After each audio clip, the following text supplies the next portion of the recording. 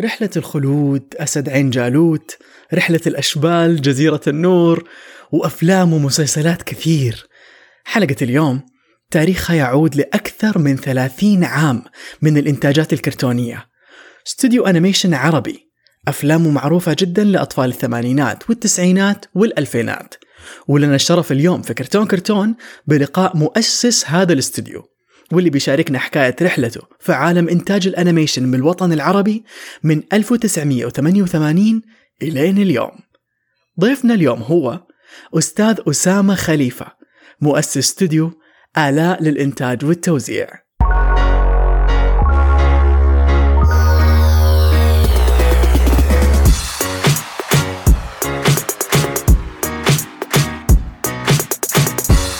طيب، أنا أسامة أحمد خليفة من المدينة المنورة.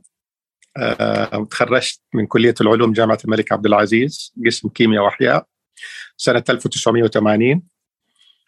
وبعدين اشتغلت في وظائف إدارية في الدولة لمدة 10 سنوات، كانت وظائف ممتازة. وكانت طبعا حلم إني أنا أنتج فيلم كرتون للأطفال يراودني من يوم ما كنت في الجامعة.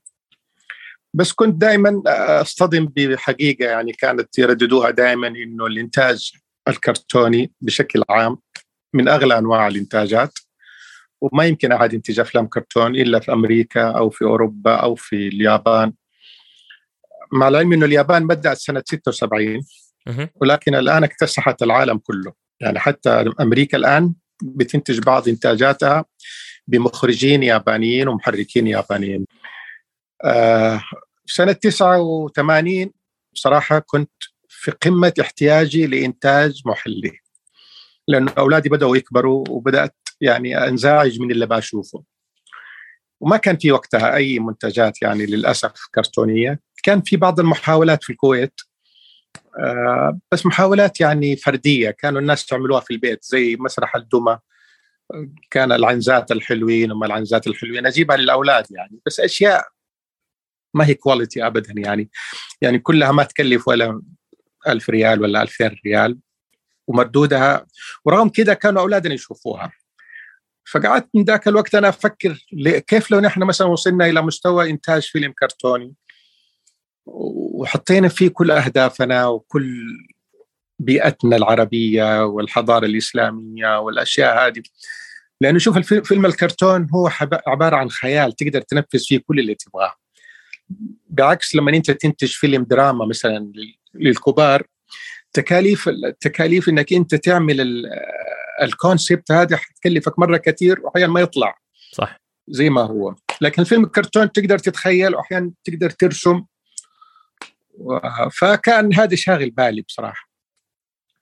إلى أنه قدرنا سبحان الله جاء زارني زميل كان معنا في الجامعة يشتغل مصور، واحترف التصوير في هوليود، تصوير سينمائي.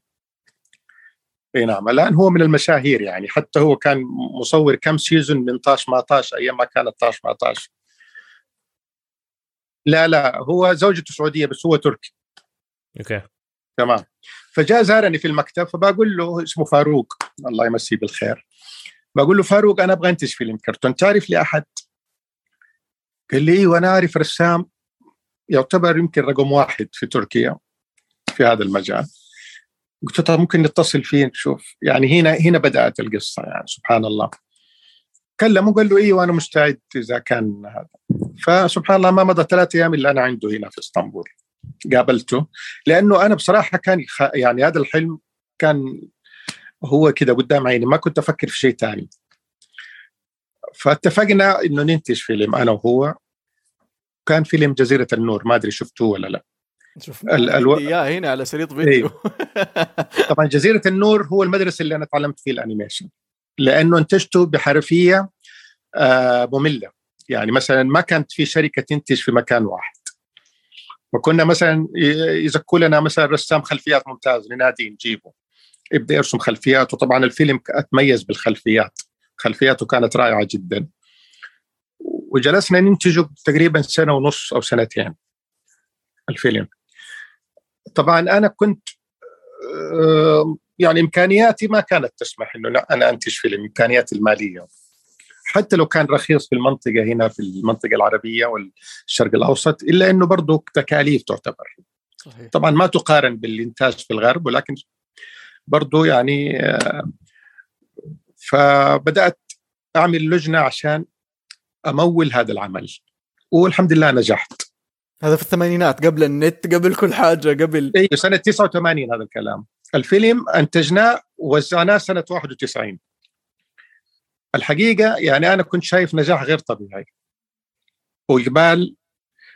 يعني أتذكر زرت مكان في أبو ظبي في الإمارات، قالوا لي في شارع هو أشهر شارع يبيع التسجيلات هذه. فرحت قلت لهم أكبر مكان، دخلت لقيت الراجل بيبيع الفيلم حقنا بس مو النسخة اللي نحن، هذا نسخة مضروبة يعني. ايوه قلت له طيب محلات الفيديو كانت بس تسجل أشرطة وتوزع تحط ايوه ما عندها مشكلة حقوق ما في يعني.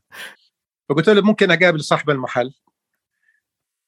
قال لي ليش؟ قلت له لا أبغى أتعرف عليه وهذا. فجاء شاب كده ظريف في ذاك الوقت في سني، يعني أنا كنت ذاك الوقت في الثلاثينات بداية الأربعينات. فقلت له يا أخي أنا صاحب جزيرة النور، يعني يجوز أنكم أنتم كده تسووا كذا؟ قال لي والله أنا صمت كم شهر لكن شايف الناس بتروح للمحلات الثانية تشتري الفيلم حقكم نسخة مضروبة فضربت. قلت له طب كم وزعت في هذا في محلك يعني بقى؟ قال لي يمكن بين 5 إلى 6 آلاف نسخة، هذا في محل واحد في شارع في مدينة في دولة. فوجدت إنه في إقبال غير طبيعي، يعني الناس بصراحة كانت متعطشة لهذا النوع. وقتها فكرت جديا إنه إيش أسس شركة إنتاج. يعني سنتين هذيك ما كان عندي شركة إنتاج، كان مجهود فردي، يعني أسافر في الويكند، أخذ إجازة مثلا، أحيانا ما أخذ إجازة وأسافر. لكن لما شفت النتيجة هذه فكرت جديا إن إيش أسس شركة للإنتاج، وبالفعل كانت شركة آلاء للإنتاج. طبعا لما جيت أقدم استقالتي من الوظيفة في جدة، الشخص المسؤول عني رفض إني الاستقالة، قال لي أنت موظف ممتاز، لكن أنا قال لي أنا أنصحك نصيحة، خذ إجازة سنة بدون راتب وجرب مشروعك، إذا نجحت كمل خلاص نقبل الاستقالة، إذا ما نجحت وظيفتك موجودة. هو شافني شاب متحمس ومندفع، فقال هذا مسكين دحين حيروح يتلطش ويرجع بعدين يدور على وظيفة ما يلاقي. احنا بنمر بالمرحلة هذه أستاذ أسامة حاليا يعني صراحة الله خير، يعني زي ما تقول أداني الأمان. ووقتها سبحان الله جيت وأسست شركة آلاء، وكانت يعني شركة مرة كبيرة 150 موظف كان ما شاء الله. اي والله ربنا بارك. وكان طبعا باكورة إنتاجنا فيلم الفاتح اللي هو شهرنا أكثر. فيلم الفاتح كان من الأفلام اللي باعت، يعني أنا أتذكر كنسخ رسمية يمكن بعنا 1,000,000 نسخة في كل العالم، غير اللي هي مضروبة، يعني غير النسخة المضروبة. سبحان الله توالت الإنتاجات، انتجنا رحلة الخلود وارتجلة، وطبعا صارت أمور ظريفة كثير في أثناء الإنتاج.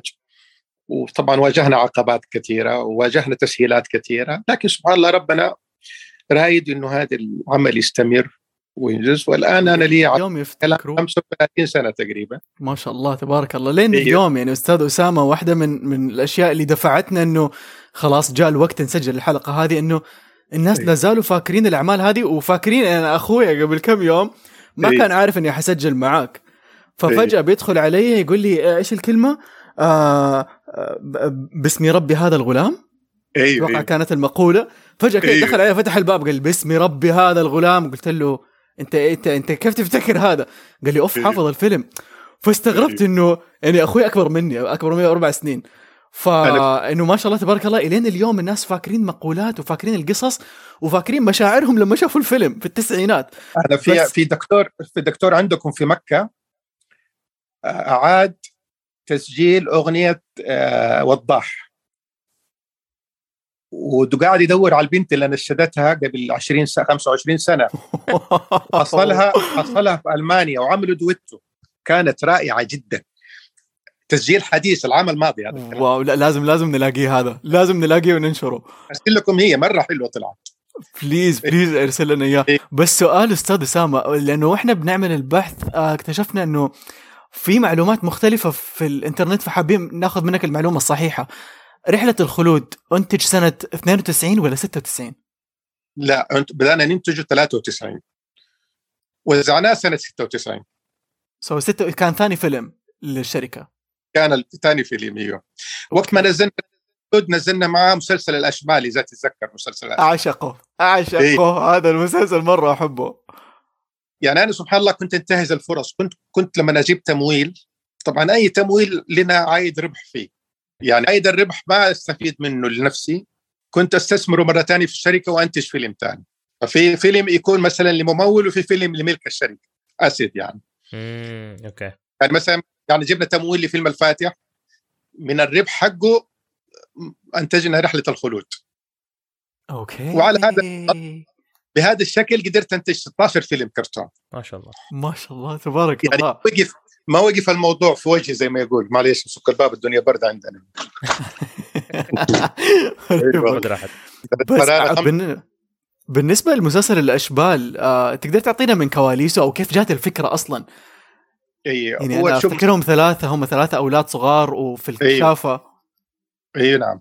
هو شوف نحن يعني الفكرة استوحيناها من قصص ابن بطوطة، بس ابن بطوطة قصص قديمة يعني عاف عليها الزمن، وفي ناس كثير عالجتها بطريقة ما هي حلوة، فقلنا بلاش ابن بطوطة، بدل ابن بطوطة 3 أشبال بيروحوا رحلات كشفية يزوروا مدن ونبرز من خلالها. يعني مثلا قصة الماسة الزرقاء أنا نفسي ما كنت أعرف قصتها بصراحة، لكن لما وديناها السيناريست هنا هو ألف الموضوع. أنا كنت متأثر بقصر توب كابي، لأنه أنا صغير مرة، يعني كان عمري 7 سنين، شفنا فيلم ناس يسرقوا القصر من فوق وكذا، فكان في بالي إن أنت الشيء عن توب كابي، والحمد لله يعني قدرنا ننتجه. وأنا بصراحة من الأشياء اللي أتمنى أعيدها يعني تيجي مرة تانية.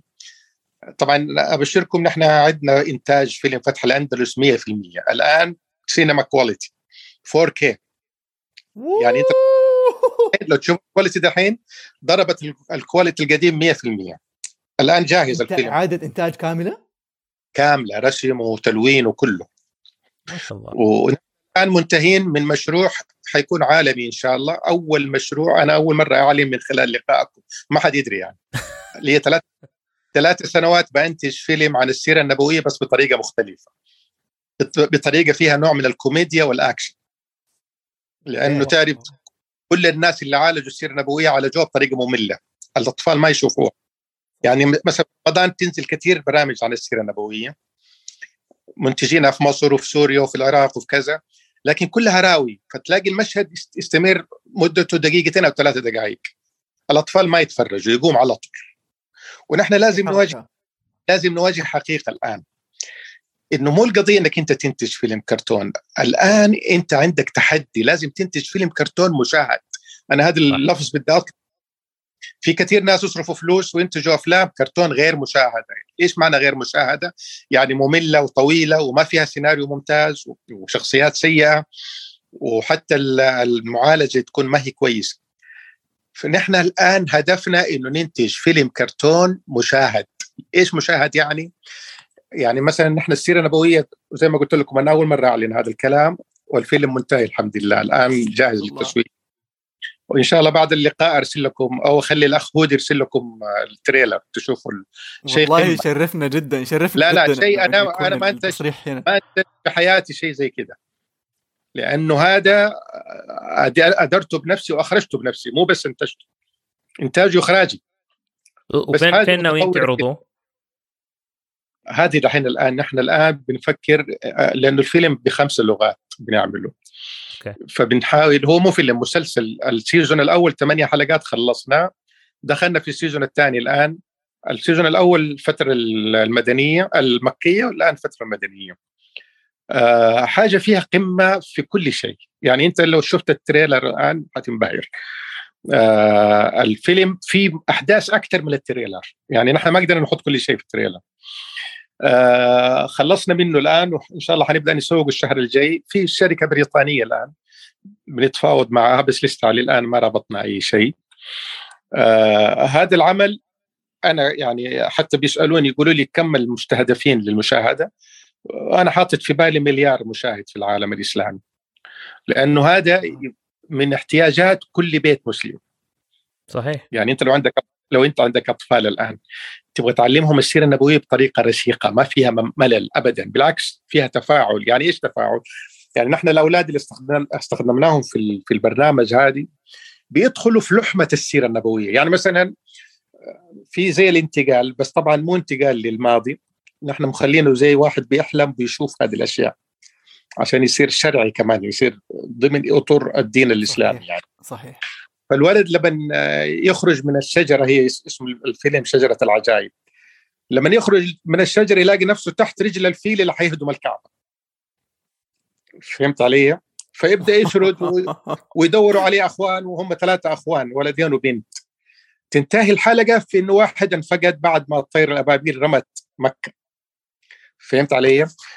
فالحلقه الطفل اللي يشاهد هذا حيبدا يسال نفسه طب ايش حيصير دحين؟ كيف الاولاد حيرجعوا لاهلهم بدون اخوهم مات كيف؟ طب هو مسلم كيف يموت؟ يعني في اسئله كثيره بتيجي. بعدين تيجي الحلقه اللي بعدها يظهر الاخو ويبدا في مغامره ثانيه، ويعني حاجه حلوه وفيها خيال مره جامع، وفيها سسبنس، وفيها كوميديا كثير، وهذا وفيها معلومات عن السيره النبويه وافيه. هذه من الأشياء اللي كانت جدا تعجبني. أنا أمي مدرسة قرآن لمدة 30 سنة، يعني كانت دائما يعني بتتأكد إن نتربى على الدين. وأفتكر أنا عرفت أصلا آلاء، ستوديو آلاء منها، من الوالدة، كانت تجيب لنا الأشرطة. بس من الأشياء اللي كانت كثير تعجبنا هو إنه اختلاف طريقة تقديم ستوديو آلاء للأعمال. لأنه في الفترة هذيك في التسعينات، يعني أتوقع بعد ما ظهر ستوديو آلاء والإنتاجات حقت ستوديو آلاء، في شركات ثانية حاولت إنها تعمل نفس المنهج أو نفس الطريقة، إنه أوكي كرتون وبطريقة إسلامية. بس الطريقة اللي أنتوا قدمتوها كنتم مقسمين الاستوديو قسمين، أتوقع قسم تاريخي وقسم إديتينمنت اللي هو إديوكيشنال انترتينمنت. مظبوط.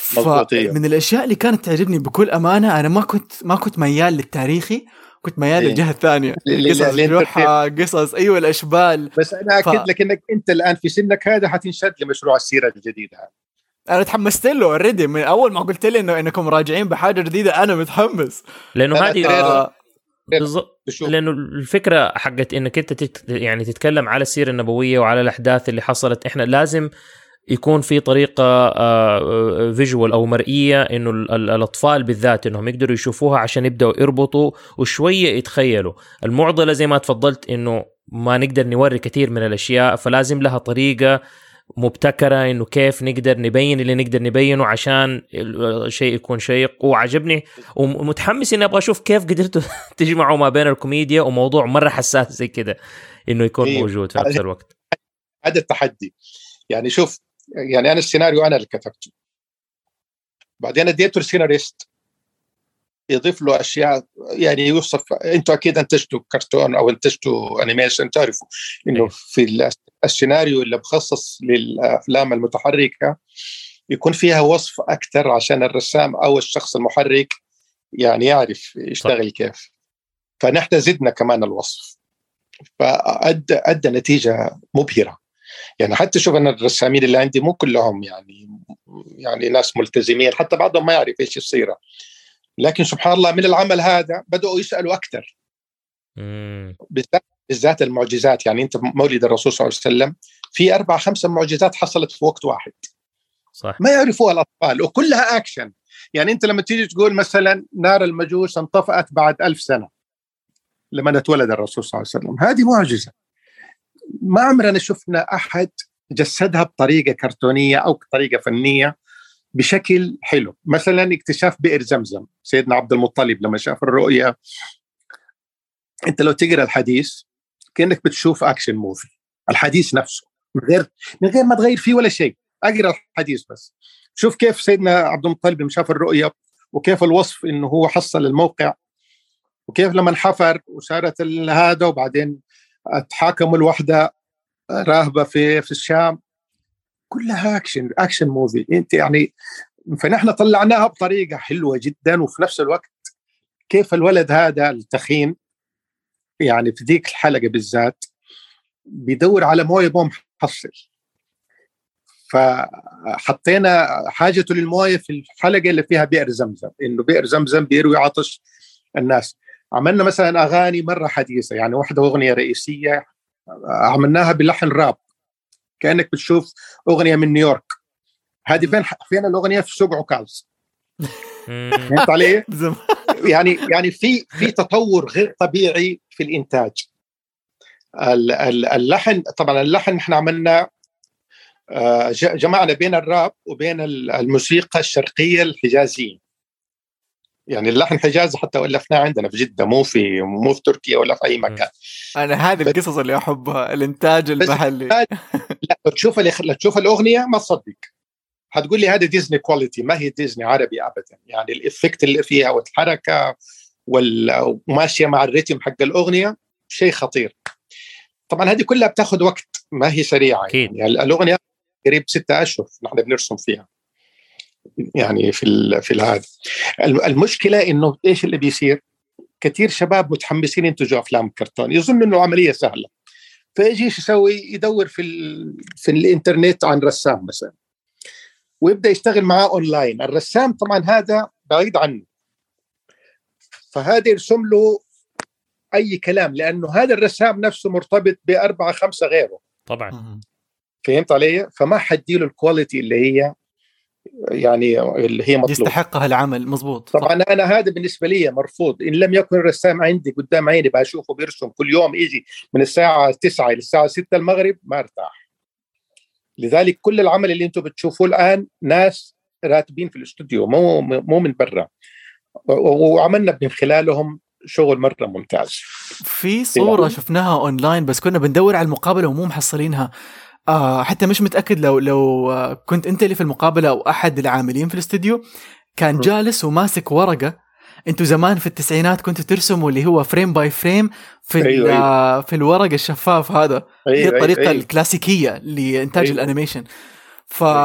ما احنا قادرين نلاقي الفيديو نفسي أشوف المقابلة هذه، بس هذا الشيء يخليني أتساءل كيف سبحان الله وما شاء الله تبارك الله، ما شاء الله ما شاء الله. كيف على فكرة إذا ما كنت تعرف هذا الشيء أستاذ أسامة، الاستوديو حقكم رغم تغيير الاسم بس لازال مستمر. يعني أنتوا انتقلتوا من آلاء إلى أوكي تونز، بس الاستوديو حقكم قد يكون الاستوديو الوحيد الأنيميشن اللي مستمر كعربيا من التسعينات إلين اليوم. كل الاستوديوهات الثانية تم إغلاقها لأنه يوصلون مرحلة حتى اللي أغلقت أنتجت فيلم أو فيلمين أو حتى ما أنتج. بالضبط. فأنا كنت حابب أسألك إنه إيش السر وراء الاستمرارية؟ يعني في كثير ناس الآن، خصوصا الآن في هذا الفترة أو في هذا الجيل اللي إحنا فيه، سهل جدا أي أحد يقول أوكي أبغى أنتج فيلم أنيميشن أو مسلسل أنيميشن أو حتى شورت فيلم، ويبدأوا يتحمسوا، بس بعدين يستوعبوا إنه الموضوع صعب، ما هو سهل ويكلف، فيبدأوا يتقاعصوا أو يبدأوا يفقدوا الأمل. فمن خبرتك في المجال إيش تقدر تقول لهم؟ شوف، أنا كانت نظرتي دائما عالمية، ما كنت أنتج للعالم العربي، كان نظرتي عالمية، لأنه يعني في ناس كثيرة مهتمين بهذا النوع من الإنتاج في العالم كله، مو بس في العالم العربي. فأتذكر يعني أنا من الطرائف حتى اللي صارت، وهذه والله تحدي أقسم بالله يعني كان حيهدني، لكن سبحان الله ربنا. يعني أتذكر لما نحن قررنا نفتح استوديو هنا في هذه البلد في تركيا، فبدأت أسأل إيش الكاميرات اللي تصور أفلام الكرتون، كان التحدي عندي إن أجيب كاميرا زي ديزني، زي اللي في ديزني كده كان. فقالوا لي في شركة في نيويورك هي اللي تبيع لديزني ولكل العالم، اسمها أوكسبري. أتراسلت معهم واشتريت الكاميرا هذه $80,000 قيمتها. أيوه، إيش الكاميرا عبارة عن إيش؟ طولها 3 متر وعرضها 6 متر، تمشي بسكة حديد زي القطار. ايوه، لأن لما تحط الخلفية، طب اوكي اشتريت الكاميرا، فين حاحطها؟ ما في ارتفاع كاتب اكثر من 2.5 متر، هي 3 متر، فين احطها؟ وسبحان الله لانه كان ما عندي خبرة وصغير في السن، ما كنت يعني واجهت المشكلة وجها لوجه. جات الكاميرا وجاء التكنيشن معها عشان يركب، وجو ضيوف من كل العالم العربي دعيناهم عشان افتتاح الاستوديو. لو اذكر لك الاسماء ما تصدق اللي جو حضروا افتتاح آلاء، واستضفناهم. كنت اطلع المطار استقبلهم واوديهم فندق هيلتون واروح على الشركه. ليله الافتتاح قررنا إنه نستأجر الشقة اللي فوق الاستوديو ونفتح السقف بعد ما استأذنا من صاحب العقار. نفتح السقف 3 متر تطلع للشقة الثانية. تخيل. أوكي، جبنا العمال وبدأوا يشتغلوا. كانت والله الساعة يمكن 6 أو 7 المغرب، والناس في الفندق على أساس ثاني يوم الساعة 9 الصباح الافتتاح. يعني شوف قديش أنت في موقف في نوع من الحدة. يعني بدأ الراجل يحفر بالكمبريسر طبعا، لأنه صبها، هذه ما هي تكسير عادي. أي. العماير في المنطقة اللي نحن مستأجرين كلها لاصقة في بعض، ما في ارتداد بين العماير، فكل الحارة تحركت مع الكمبريسر. إلا كده بعد ساعة يا دوب فتحنا شوية لسه، يعني فتح يمكن نص الفتحة اتفتحت، إلا ما أشوف إلا البوليس عند الباب. ايوه جو قبضوا علينا لانه في قبل الحفل، ليله الحفله الناس بيستنوا ثاني يوم. تخيل انت، حط نفسك في هذا الموقف. جو البوليس وكان الدنيا ظلام وبرد شديد، وقالوا جات اخباريه وفي واحد مريض في العماره وانت ازعجتوا الدنيا وهذا، فتعالوا معنا على القسم. انا والمدير الاستوديو تركي كان قال لي لا انت اجلس، انا اروح انا احل الموضوع. والله نزلوا وغابوا كده نص ساعه، رجع قال لي هي كمل. اخذت منهم اذن ساعه واحده بس. قلت له كيف عملت؟ قال لي لا تسال كيف عملت، وانا عارف ايش عمل، بس ما اقدر ازيع. إيه. والله العظيم يا جماعه، وقفت فوق في الشقه اللي استاجرناها فوق الاستوديو انا مع راجل الكمبريسر، انا مو شغلي هذا، وجلست اترجاه عشان يخلص في ساعه. وبالفعل ديك الليله نمنا لين جلسنا في الاستوديو لين الساعه 7 الصباح، بين الفتحه هذه وتلييسها وضرب البويه وتنظيف الاستوديو، والعمال معانا موجودين. رحت على الفندق، اخذت شاور ولبست ونزلت فطرت مع الضيوف وجبتهم على السرير. فسبحان الله ما تاخر ولا شيء، لكن طبعا كنت منهار داخليا. كنت منهار لانه هذه من يعني اللي انا اتذكرها بفرحه، ما اتذكرها بصراحه بزعل.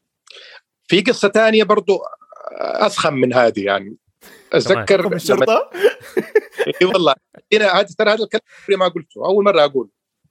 لما جينا ناسس استوديو المونتاج، هذه طبعا الكاميرا والتصوير خلاص حلت المشكله.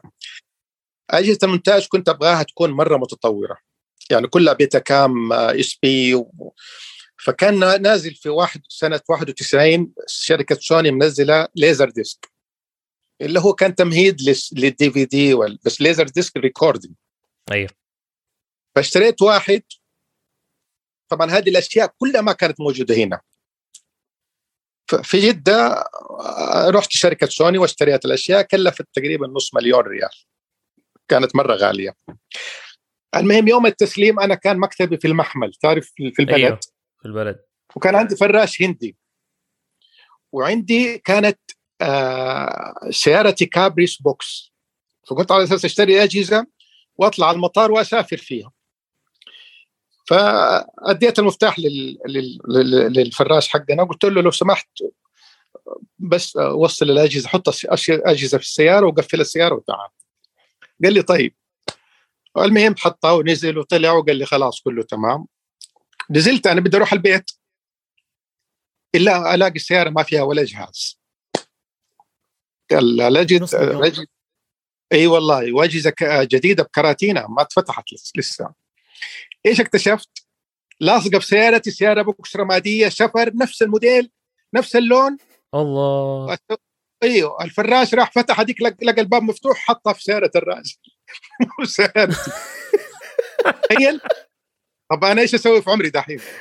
وراح يعني مثل الرجال. لا الحمد لله كانت واقفه جنب سيارتي. اوكي الحمد لله. تخيل ايش حتسوي لو كنت انت في مكاني، ايش حتسوي؟ اروح سياره اخذ اشيائي، والله $500,000 هذه. قلت له اطلع اجيب مفك ومنشفه لو سمحت. والله يا جماعه جاب مفك ومنشفه وقعدت اتحايل على الباب لين فتحته، وفي دقائق فضيت الكراتين حطيتها في السياره حقتي وشغلت ومشيت. جيت طلعت المطار، طبعا انا بصراحه خفت يعني من الجمارك ومن هذا، فرحت ايش سويت في الاجنحه الاربعه اللي ينقلوا البيوت والهذا. ايوه رحت لبست الكراتين بكراتين تانية، فهمت؟ ايه. وجيت على مطار جده على السعوديه، كنت قاطع درجه اولى عشان اقدر اشيل الاشياء هذه كلها معايا. قالوا لي لا ابدا، لازم نفتح كل جهاز، ومو نفتح بس الكرتون، نفتح الجهاز نفسه. اوف. قلت لهم عندكم تكنيشن يفتح؟ قالوا لا. قلت لهم لا والله ما تفتحوا ولا شيء. اخذت الاجهزه، اخويا كان يشتغل في المطار ديك الايام، قلت له انقذني يعني. راحت الرحله قيدة السعوديه، قال لي في رحله لتركيا اطلع وخلاص، ما حد انا اتفاهم معه. وبالفعل طلعتها ووصلت هنا اسطنبول، برضو صارت لي مشكله في المطار، الين قدرت الحمد لله. واسسنا الاستوديو حق الانتاج. كان شوف كل شيء كان موجود في الاستوديو اب تو ديت، يعني كان موديل سنته. زي ده نحن الان انتجنا هذه السيره ببرامج عالميه متطوره، اشترينا حقوقها يعني مثلا نحن انتجنا هذا الفيلم الان بتون بوم. تون بوم نفس التون بوم استخدموه في ديزني، واستخدموه ما ادري اذا شفتوا في فيلم كرتون جديد اسمه كلاوس. ايوه يس ايوه هذا انتاج اسباني بس بتون بوم انتجوه. نحن نفس الكواليتي الان ما شاء الله. ايوه فالحمد لله يعني الواحد مر بفترات فيها تحدي مزبوط، ولكن الحمد لله من فضل الله يعني هذا مو شطاره في الواحد ولا حاجه. وإن شاء الله يمكن ربنا مطلع على النية. نحن كانت نيتنا إنه ننتج يعني نكون إنتاج هادف بديل، وربنا قدرنا الحمد لله وقدرنا يعني نتخطى هذه المرحلة. بالضبط. وهذا الشيء اللي احنا يعني اللي دخلنا اصلا في المجال، انه يعني زي يعني سبحان الله قصص انه واحد يلهم وانه هو يبدا يشتغل في مجال معين لانه ما يلقى بديل. احنا من الناس يعني انا وعبد الله جايين من جيلين مختلفه، بس انه كلنا كبرنا وبنتفرج على انتاجات اجنبيه، وفي بعض الانتاجات العربيه اللي بتحكي واقعنا، تحكي ثقافتنا، تحكي يعني لساننا، وبعدين ما تلاقي الشيء بالكواليتي اللي انت تبغاه، اللي انت تطمح له، إذا كان من ناحية كتابة، إذا كان من ناحية تمثيل، إذا كان من ناحية إنتاج. فسبحان الله حبة حبة نبدأ ندخل في المجال ونجازف. تلاقينا اللي ساب شغله، اللي ساب دراسته، اللي نقله ساب أهله عشان بس إنه هو يرجع يعني يشتغل في المجال ده ويتعلم. وبعدين يعني ما تفضلت الإنتاجات ما هي سهلة، يعني إنه لما نيجي بنشتغل على برامج مختلفة عشان بس نسوي التمثيل الصوتي بياخد شهور. تلاقينا نيجي نبغى مثلا دحين كنت بكتب مسلسل كرتوني لسبيس تون كلها 8 حلقات، الحلقة الواحدة مو أكتر من 6-7 دقائق، قعدنا تقريبا 8 شهور 9 شهور نشغل بس على الكتابة لوحدة. ايوه طبعا عارف طبعا. فعشان بكتب السيناريو زي كده والقصة وهذا، فالناس ما تعرف قديش التعب اللي يكون وراء الأشياء هذه بس عشان تطلع بمستوى يعني حتى كمان مقبول، ما أبغى أقول مرة ممتاز. فاليوم إحنا في السنوات هذه اللي راحت 9-10 سنوات أنا وعبد الله بنشتغل في المجال، والناس كثير بتقول علينا مجانين، أنتوا كيف تسووا كده، ضيعتوا مستقبلكم. أنت سويتها قبل 30 سنة أكثر من 30 سنة. المستقبل ما ضاع المستقبل. هو شوف بالزبط. المستقبل في نظر الناس الرزق محفوظ، هو ده ما حيضيع. يعني إذا ربنا كاتب لك رزق في هذا العمل أو في غيره حيجيك، لكن بالزبط. أهم شيء طموحك أنت يوصل فين، وأهم شيء كمان إنه يكون طموحك معقول. في ناس عندهم طموحهم جامح، هدول ما يوصلوا للشيء، هدول زي كالمنبت يعني لا أرض انقطع ولا ظهر أوصل. لكن لازم يكون طموحك وحلمك في مجال تقدر أنت تتحكم فيه وتحققه. يعني لا ترهق كمان بحلم ما تقدر عليه. بالضبط. ولازم تدفع ثمن الشيء ده اللي انت تبي توصل له. يعني اوكي انا ابغى اكون كاتب سيناريو، انا ابغى اكون ممثل اصوات، يعني الاشياء اللي احنا نبغى نكونها كلها اذا احنا ما قد اشتغلنا فيها ونبغى نبدا فيها لازم نبدا من الصفر، تبدا تتعلم بالزبط. حبه حبه حبه حبه حبه حبه. اليوم الحمد لله بعد 9 سنوات 10 سنوات احنا قاعدين بنشتغل، الناس صارت تجينا من غير ما نروح لهم، الناس صاروا يدوروا علينا بالاسم، تعال ابغاك تكتب، تعال ابغاك تمثل، تعال ابغاك تخرج. فالناس كثير من الشباب والشابات الصغار اللي يعني بيسمعونا واللي بنتكلم معاهم وزي كده يقولوا طب انا ماني عارف من فين ابدا. بنقول لهم ابداوا. يعني اذا احنا القصص حقتنا كانت اخذت وقت واخذت مجهود، انت قصتك اخذت الوقت والمجهود لانك انت كنت في زمن ما كان موجود الكلام هذا كله. فايش من اكثر الاشياء بالضبط، ايش اكثر الاشياء الغريبه ولا الكومنتس الغريبه اللي جاتك من الناس اللي لما شافتك سيبت الشيء ده؟ لأنه أنا كنت مهندس معماري وسيبت العمارة، عبد الله كان بيدرس في الجامعة سيب جامعته عشان ندخل في المجالات هذه، أنت سيبت شغلك برضو ودخلت، فإيش أغرب الأشياء اللي جاتك؟ هو شوف، أول جيت بترك، يعني كل واحد أقول له بدي أترك العمل يقول لي أنت مجنون، فلذلك ما كنت أقول لأحد إني يعني خلاص بدأت أشتغل. يعني أول 5 سنوات كان نجاح مطلق ما شاء الله، يعني تسويق وكله. بعد كده بدأت تواجهك بعض المشاكل. يعني المشاكل مثلا، طبعا انتم تعرفوا هذا الشيء، معظمها مادي يعني، بالذات في مجال، لأنه أنت هذا النوع من الإنتاج ما يخلي في جيبك شيء بصراحة، يعني ينفضك تنفيض. وأنا الحمد لله يعني أشعر إنه الله قدرني أختار الاختيار المناسب، يعني أختار المكان اللي أقدر ألاقي فيه أوبشن. المشكلة إنه في ناس يجوا يحصروا نفسهم في منطقة ضيقة. يعني مثلا واحد جاي يبغى يسوي شركة إنتاج أفلام كرتون في دبي مثلا، طب هذا أنا أشوفه أكبر غلط، لأنه دبي أول شيء بلد غالية جدا، ثانيا ما فيها إمكانيات فنية متاحة. يعني لازم أنت تجيب الناس من برا وشوف قديش حتكلفك العملية عشان إيش توطنهم لكن أنا أروح في مكان أساسا فيه فنانين، في بيئة. أيوه، وبالذات شوف مجال الإنتاج، الفنان اللي هو الرسام أو الشخص هذا إنسان صاحب مزاج، الموت حقه مو دائما رايق. أقول لك هي بالعجاز. أي طبعا. يعني يجيك واحد يوم يعني مزاجه معترب مرة واحدة، يمكن يقفل معاك ويمشي. طب هذا لو كان مخرج مثلا وقفل معاك، انت ايش حتسوي في وسط مشروع وتكون انت استثمرت فيه ملايين؟ ايش حتسوي؟ لو انت في بلد زي كده، زي دبي، زي عندنا، زي في اي مكان، حتحوس وتلوس ويمكن يخسر المشروع. لكن تكون في بلد فيها امكانيات وفيها ناس وفيها كوادر، ما يهمك، يمشي جيب غيره. يعني انا صارت لي والله قضايا لو احكيكم هي. يعني مره مثلا مخرج مشهور اشتغل عندي في الاستوديو، مرة مشهور، بعدين سبحان الله جاء اشتغل 4 سنوات، هو اللي أخرج لنا فيلم القراصنة ومسرور. بعدين جاءت له فرصة كبيرة إنه يسوي هو استوديو مرة تانية، فراح لعب في راس الناس اللي عندي ومشاهم كلهم. هيتخيل أنت وقتها كنا بننتج فيلمين من أقوى الأفلام اللي انتجناها، فتح الأندلس وفيلم هو القراصنة نفسه. طب إيش أسوي؟ أنا سبحان الله، وسوى حركته يوم سفري من هنا، أنا سافرت رحت على الأردن عشان أتابع دوبلاج ما دوبلاج، كلمني المدير قال لي أنا عندي خبر مو كويس، كل الاستوديو استقال 120 موظف عشان يروحوا في الاستوديو حقه. بعضهم عشان يروحوا الاستوديو وبعضهم بدأوا يبتزنا، يبغوا يسووا نوع من يعني ينزل لهم رواتبهم يا ما يشتغلوا.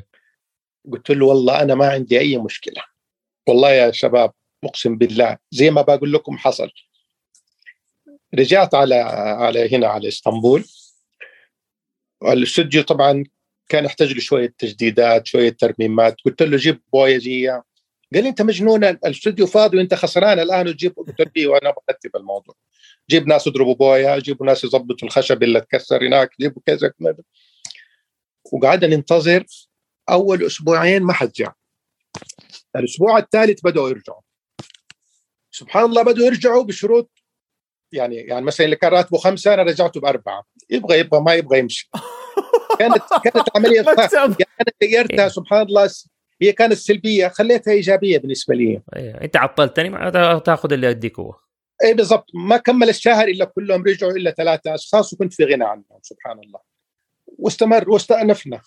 فانت شوف، انت في هذا المشاريع لازم تكون عندك بال طويل، نفسك يكون طويل، لا تكون من النوع اللي سسبنس، صارت له اي مشكله خلاص الحياه قفلت في وجهه وقفل على نفسه، ويمكن كمان ينهار عصبيا وينهار نفسيا. ابدا، هذا النوع من الشغل لازم تكون مرن. يعني صارت لك مشكله تقدر تفكر فيها، تقدر تلغيها من حياتك، تقدر تقفل المشروع 100%. هذا أسوأ الاحتمالات.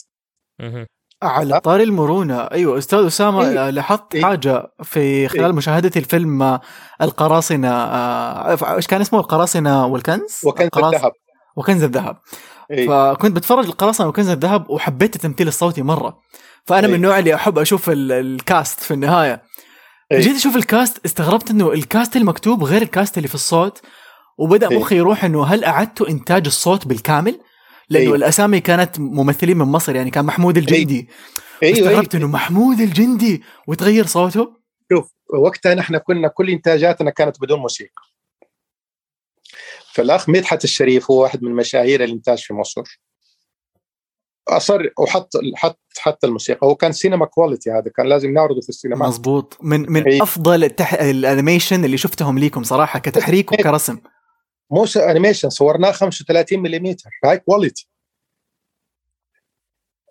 صوت محمود الجندي كان راكب على القبطان عمر، سبحان الله 100%. لكن لما عمل كومبوزيتنج دمج الصوت مع الموسيقى، ما كنا نقدر نفكها. والله خسرنا مبلغ مرة كبير.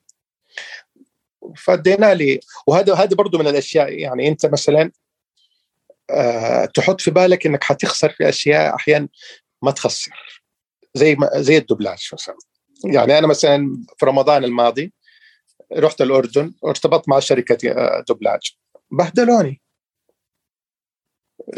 في بداية القعدة. ألغيت العقد، قد أنا دبلجت 3 حلقات معاهم ودفعت لهم قيمة كم حلقة سيادة، كلها راحت في خلاص.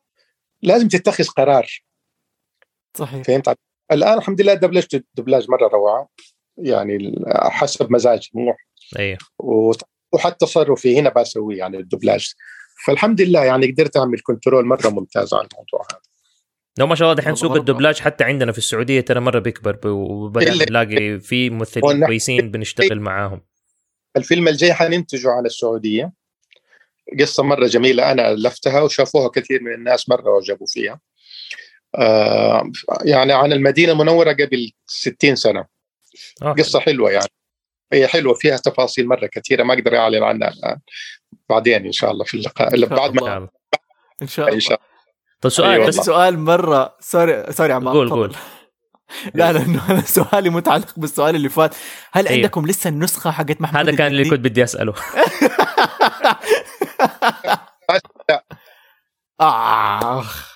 ليش؟ لأنه نحن ذاك الوقت النسخة اللي سويناها المحمود الجلدي كانت شريط سينمائي، وما كان في نقل للليزر ديسك، فرميناها في الزبالة. والله كلها اترمت في الزبالة. يا الله. رغم انه صوته راكب 100%، كأنك جبت محمود الجلدي رسم القبطان عمر، سبحان الله. لكن نصيب. طب على سيرة الإنتاجات اللي نزلت مثلا زي رحلة الخلود وزي كده، واحدة من الأشياء اللي لاحظناها إنه أشياء عادة ما كانت موجودة في الرسوم المتحركة بالذات اللي موجهة للأطفال، إنه كان فيها لقطات كتير يعني مخيفة شوية للأطفال. إنهم يشوفوها من دمان لقتل لنهاية فيلم كل أحد يموت لروس تتقطع. يعني هل هذا بالعينية أنتوا سويتوها كقرار كده؟ هل واجهتم ردة فعل؟ إلا نحن قطعنا كمان، يعني قطعنا من الفيلم 5 دقائق فيها عنف أكثر من اللي شفته. الله. إيه والله. يعني شوف هذا الفيلم كان تحدي بصراحة، لأن أنت كيف تنتج قصة من القرآن وكيف تصورها إذا قلت إنه هذه قصة من القرآن. يعني نحن كاتبين مقتبسة من رحلة أصحاب الأخدود، مو قصة أصحاب الأخدود، بس هي نفس التفاصيل. هي رحلة الخلود هي نفس التفاصيل، بس نحن كاتبين في المقدمة إنها مقتبسة. جينا في أشياء مثلا وهذه كلفتني، بس سبحان الله بعد نظر. يعني مثلا لما جحدون الملك جحدون ينصب نفسه إله حسب القرآن، يعني حتى في القرآن موجود هذا الشيء. فنحن عشان نعمل مشهد زي ديزني مثلا عملنا كورال بصوت جميل، مجموعة ناس بيقولوا إلهنا جحدون بس بنغمة. قعدنا نفكر، أنا قعدت أفكر والله، حتى المشايخ شافوها ومرروها لكن أنا ما مررتها. قعدت أفكر قلت دحين الأطفال يحفظوا هذه الأشياء، فتخيل طفل هو بيلعب يقول إلهنا جحدون، ما كفر يا كفر لفظي، يعني كفر لفظي. فرحت غيرتها، خليته إنه نصب نفسه ملك، وشلت الكورال هذا قطعته. حتى الساحر الديمونستريشن اللي بيعملها عشان يوري الولد قدرته على السحر كانت أكثر بكثير من اللي شفتوه. كله قصيناه، كله شلناه. اللي حط الليبسينج فعلا كان في ليبسينج بس تغير براوي. ايوه عدنا اشياء كثيره عشان نخلي الفيلم، ومن فضل الله من يوم ما نزل لليوم هذا ما جاني انتقاد واحد للفيلم، لا ديني ولا، ما شاء الله كان ممتاز. طبعا نحن لما حطينا بعض مشاهد العنف، لانه الاشياء اللي بيشاهدوها بالذات جيلكم ديك الايام كان مانجا منتشر ديك الايام في الثانويه يتداولوا الاولاد يعني في كانوا اولاد يسجلوا ويجيبوا في الفصل. انا اولادي يعني نفس جيلكم، فمانجا كان أسوأ بكثير، ده كان تقطيع وقطع، ونحن العنف اللي موجود كان لزوم المشهد صح. مو تأليف يعني، شفت كيف؟ فعشان كده، لكن في بقية الأفلام ما في هذا الشيء. يعني حتى إذا تذكر فيلم الفاتح، أول ما يبدأ الراجل اللي ياخذ العينة من الأرض ويطلع وبعدين يقطع رأس الحارس اللي هذا، جبناه زي الخيال، مو حقيقي يعني، ما يورينا صورة الدم أو الآن أنت بتنتج لأطفال شايفين كل شيء. أيوه. يعني أنت ما بتضيف لهم جديد. أنت الآن عندك نتفليكس مثلا أكثر من 10-15 ألف مسلسل وفيلم للأطفال موجودين. صحيح. إذا أنت ما كنت تنافس هذه الأفلام، مو تنافس إنك تكون أحسن منها، بس على الأقل تكون في نفس مستواها، أنسى موضوع الإنتاج وأنسى إنك أنت منتج. هذا التحدي الآن. التحدي إنك لما تعرض عملك لأي طفل من أولاد عائلتك مو من برا، وشفته جلس وصار عنده لهفة على العمل، معناته أنت ناجح. هو ده. لو جلس دقيقتين وقال لك أنا والله بدي أروح الحمام، خلاص عارف إنه هو مل من شغلك، بس لأنه ذوق بيقول لك بدي أروح الحمام، بس هو يبغى يشرد ما يبغى يشوفك. ايوه، لانه اليوم صار اختيار المشاهده زي ما تفضلت اول، انه صار في يدهم، هم يقدروا. اول احنا ما كنا نقدر، خلاص تفك التلفزيون اللي يجي حتشوفه، جابوا لك شريط هو ده حتشوفه. كان يجامل حتى لو ما عجبه حيشوف. بالضبط صح. هو جابه او امه جابته، دحين والله ما يجاملوك، ايش هذا على طول يدوا كيف وجهك، ايش هذا خلاص انتهى الموضوع.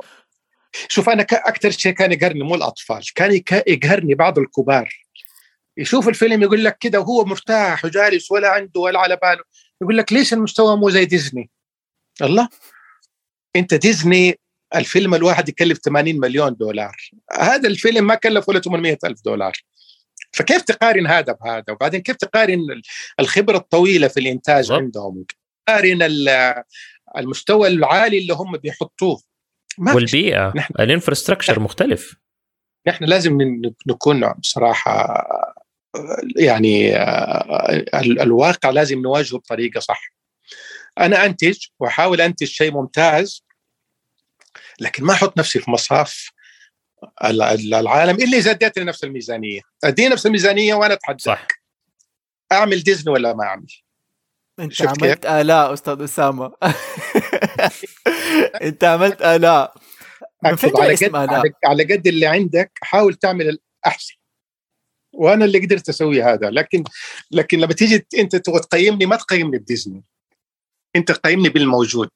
وأنا والله سبحان الله دحين يمكن بتلاحظوا الآن بنزل مقاطع في الفيسبوك وفي التويتر وفي هذا، أنا شخصيا بنبهر فيها والله، مو عشاني أنا انتجتها، بس بقول سبحان الله هذا الإنتاج كان في التسعينيات، مو معقول. حتى الموظفين اللي عندي الآن، عندي موظفين عرب وهذا وترك، يقولوا لي هذا النوع من الإنتاج الآن أصبح مفقود، اللي هو الكلاسيك أنيميشن الآن أصبح مرة عملة نادرة، حافظ عليه. لذلك أنا جددت فتح الأندلس الآن، استخدمت نفس التحريك بس بألوان جديدة وبخلفيات جديدة، فعمل فرق السماء والأرض.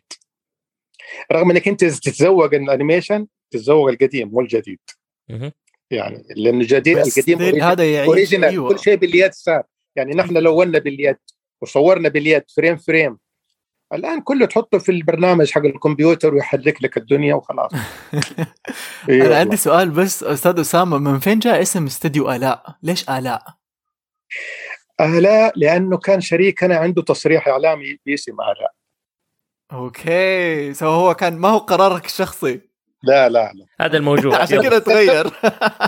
اسم الاستوديو بس اسم آلاء حلو، أنا عجبني كثير، وبعدين يعني سبحان الله ركب على الموضوع. نحن ليش غيرنا؟ لأنه شريكنا هذا الله يرحمه توفى، الله يرحمه، وشريك تاني خرج من الشركة، صرت أنا لوحدي، فخفت يعني الاسم لي حقوق بصراحة، فتركت الاسم وسويت خط جديد أوكي تونز، وإن شاء الله هذا اسم فني أكثر، أوكي تونز في كده يعني زي ما يقولوا. ذاك اليوم يعني أنا كنت من أول بقرأ أوكي تونز وأقول ليه أوكي تونز، يعني من فين جاء؟ بعدين استوعبت في تسجيل من حلقات كرتون قلت بقول لعمار إنه أوكي تونز، بعدين استوعبت إنه أسامة خليفة. كانت لحظة سجلت، عارف بس جات أوكي تونز. لا واحنا استغربنا حتى، كنا وقتها يا ربي طب ليه اوكي، يعني عارف انه يصك كل في اشياء تانية مو مزبوطه، بس احنا اوكي، احنا كويسين. عارف انه اوكي تونس. يعني هو سبحان الله يعني انا ما كنت ادقق كثير في الاسماء، لكن لقيت انه الاسماء مهمه ترى في الانتشار. يعني آلاء ما شاء الله الاعمال لانها كانت ما في غيرها فانتشرت، يعني ما كانت في منافسين. يعني حتى في الكويت انتجوا فيلم سلام ومدري ايش، انا ما كنت اعتبره منافس لي، ما كان بالمستوى، ما كان في مصر انتجوا كمان اشياء، بس برضو ما كان في يعني مثلا فيلم الفارس والاميره، هذا تعرف 20 سنه بينتجوا فيه من سنه 2000. مظبوط. ينتجوا ويوقفوا، يكون مثلا عندهم شورتج في الميزانيه يوقفوا، يرجعوا مره ثانيه ينتجوا شويه، يوقفوا شويه، ينتجوا 20 سنه علين طلع الفيلم. يعني انا من فضل الله يعني قدرت في خلال 20 سنه انتج اكثر من 18 فيلم، يعني الحمد لله، وكلها مشاهده. يعني ما هي يعني يا انك بتتكلم عن تاريخ والناس تحتاج التاريخ. حتى انا من شفت حلقات أرطغرل وغيرها والناس مقبله عليها وبالملايين، شعرت انه بالفعل الناس تبغى تشوف كمان الماضي، ما تشوف بس المستقبل. كنت دائما انصح المنتجين، يعني مثلا زملائنا في سوريا كانوا شركه النجم، كنت اقول لهم يعني انا بصراحه التاريخ بالنسبه لي مهم، لانه الانترتينمنت موجود. يعني انت لما تنتج عمل انترتينمنت ما له علاقه بالتاريخ ولا له علاقه بالهدف، موجود، الشركات كلها بتنتج انترتينمنت، لكن لما انت تنتج تاريخ تكون متميز. صحيح. وبالذات كرتون يعني. نعم. فالحمد لله. تعرف أستاذ أسامة، بس عشان ما نطول عليك أبغى أسألك آخر سؤال، هو عن أنا إنسان أحب أجمع أشياء. طيب يعني إلى الآن لسه قاعد أجمع أشرطة آلاء، يعني عندي يمكن 5 أشرطة، بس اللي دائما أفكر فيه إنه مثلا أنا أعشق الأشبال، يعني الأشبال في طفولتي كنت أحب المسلسل هذا مرة. كبرت استوعبت إنه ما عندي أي حاجة، يعني ما عندي ألعاب، ما عندي ميداليات، ما عندي حاجة كذا ملموسة للأشبال. فما تفكروا تعملوا حاجة كمنتجات؟ تعرف نحن إيش مشكلتنا كانت؟ يعني شوف، أنا كنت وان مان شو. تعرف إيش معنى وان مان شو؟ يعني أنا أجيب التمويل، وأنا أجيب الفكرة، وأنا أكتب القصة وأتابعها، وأجري وأعين الموظفين، وأدير الاستوديو. أبو العمل. طبعا هذا كثير على شخص واحد. فهمت علي؟ صحيح. لما أوصل عند مرحلة التسويق كمان بدي أصير مسوق، يعني تو ماتش. هذا واحد. الشيء الثاني إنه نحن دائما لما نحط ميزانيات للإنتاج ننسى التسويق. وهذا أكبر غلط. مزبوط. أكبر غلط. يعني أنت لازم تحط ميزانية للتسويق أكثر من ميزانية الإنتاج، لأنه بدون التسويق إنتاجك ما حينجح.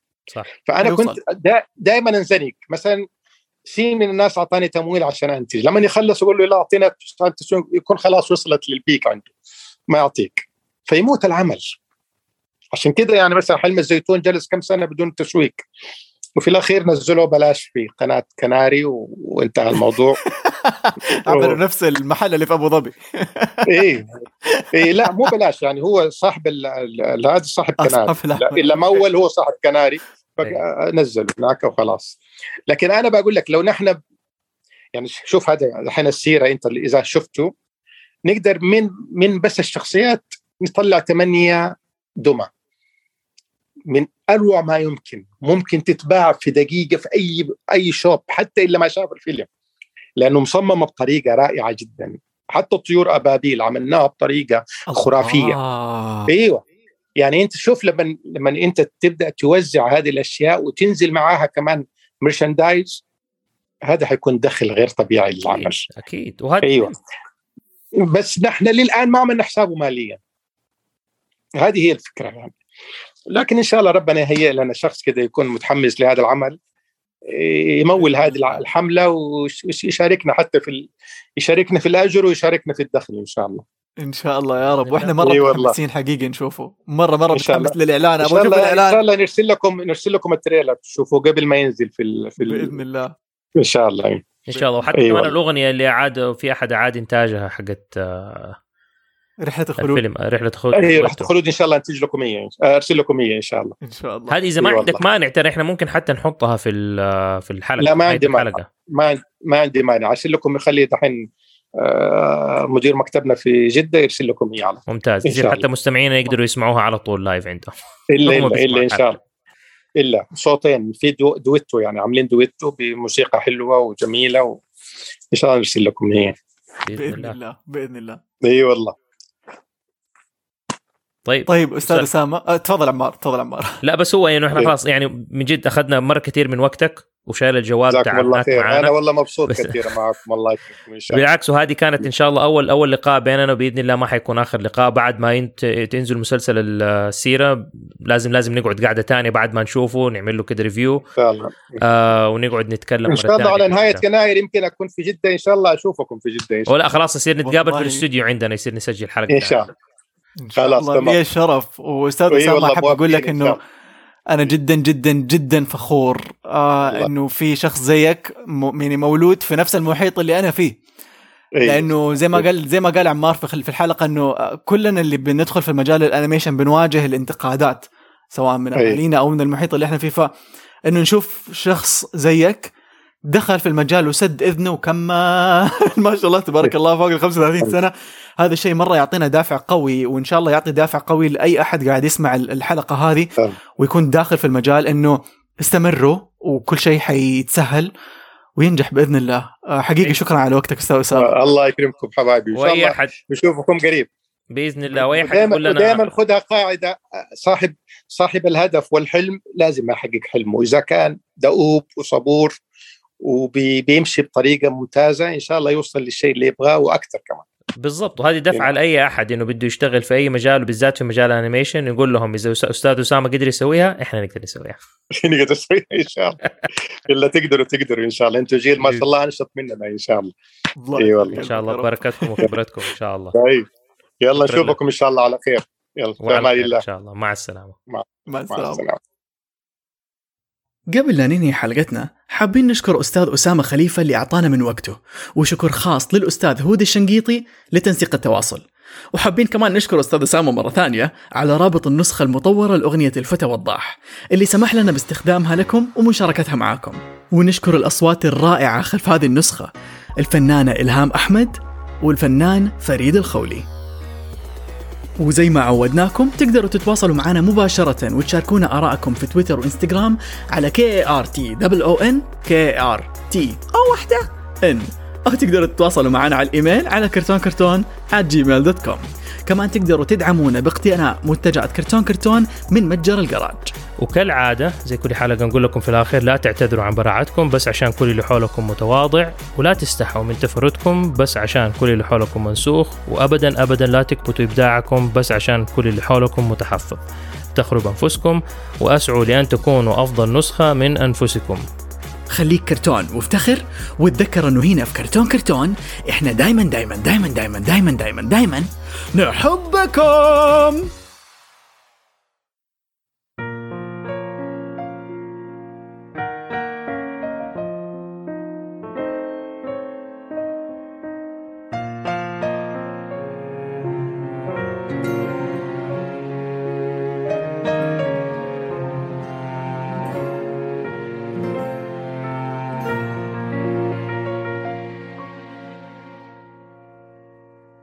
يا نورا أشرق يا وضاح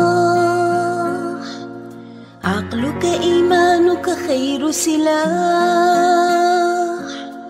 يا نورا أشرق يا وضاح، عقلك إيمانك خير سلاح.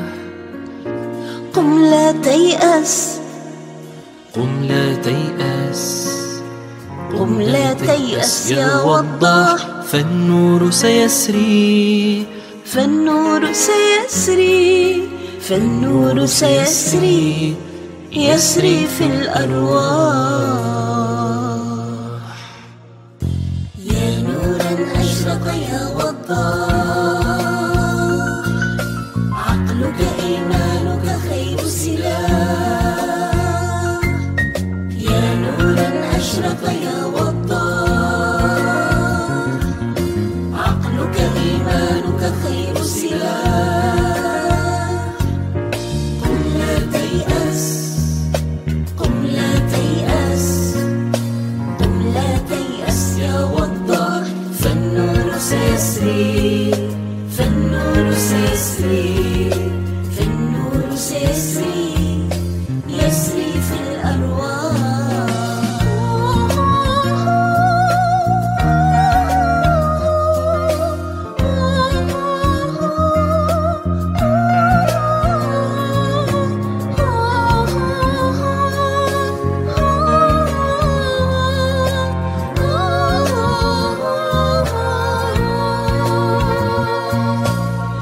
القمر الساطع كيف ينير، والكون الشاسع كيف يسير.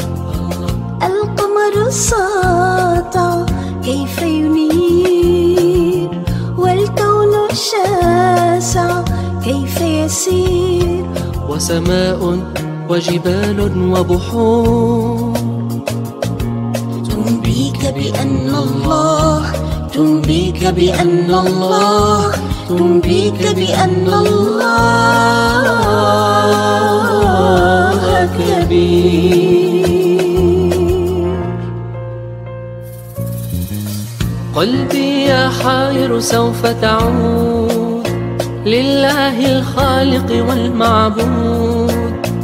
قلبي يا حائر سوف تعود لله الخالق والمعبود. في رحلة إيمان، في رحلة إيمان، في رحلة إيمان، في رحلة إيمان، في رحلة إيمان وخلود. لا بد لهذا الكون إله، فاعبده ولا تعبد إلا. لا بد لهذا الكون إله، فاعبده ولا تعبد إلا. لم يخلق هذا الكون سواه، فكر وتدبر فهو الله. لم يخلق هذا الكون سواه، فكر وتدبر فهو الله.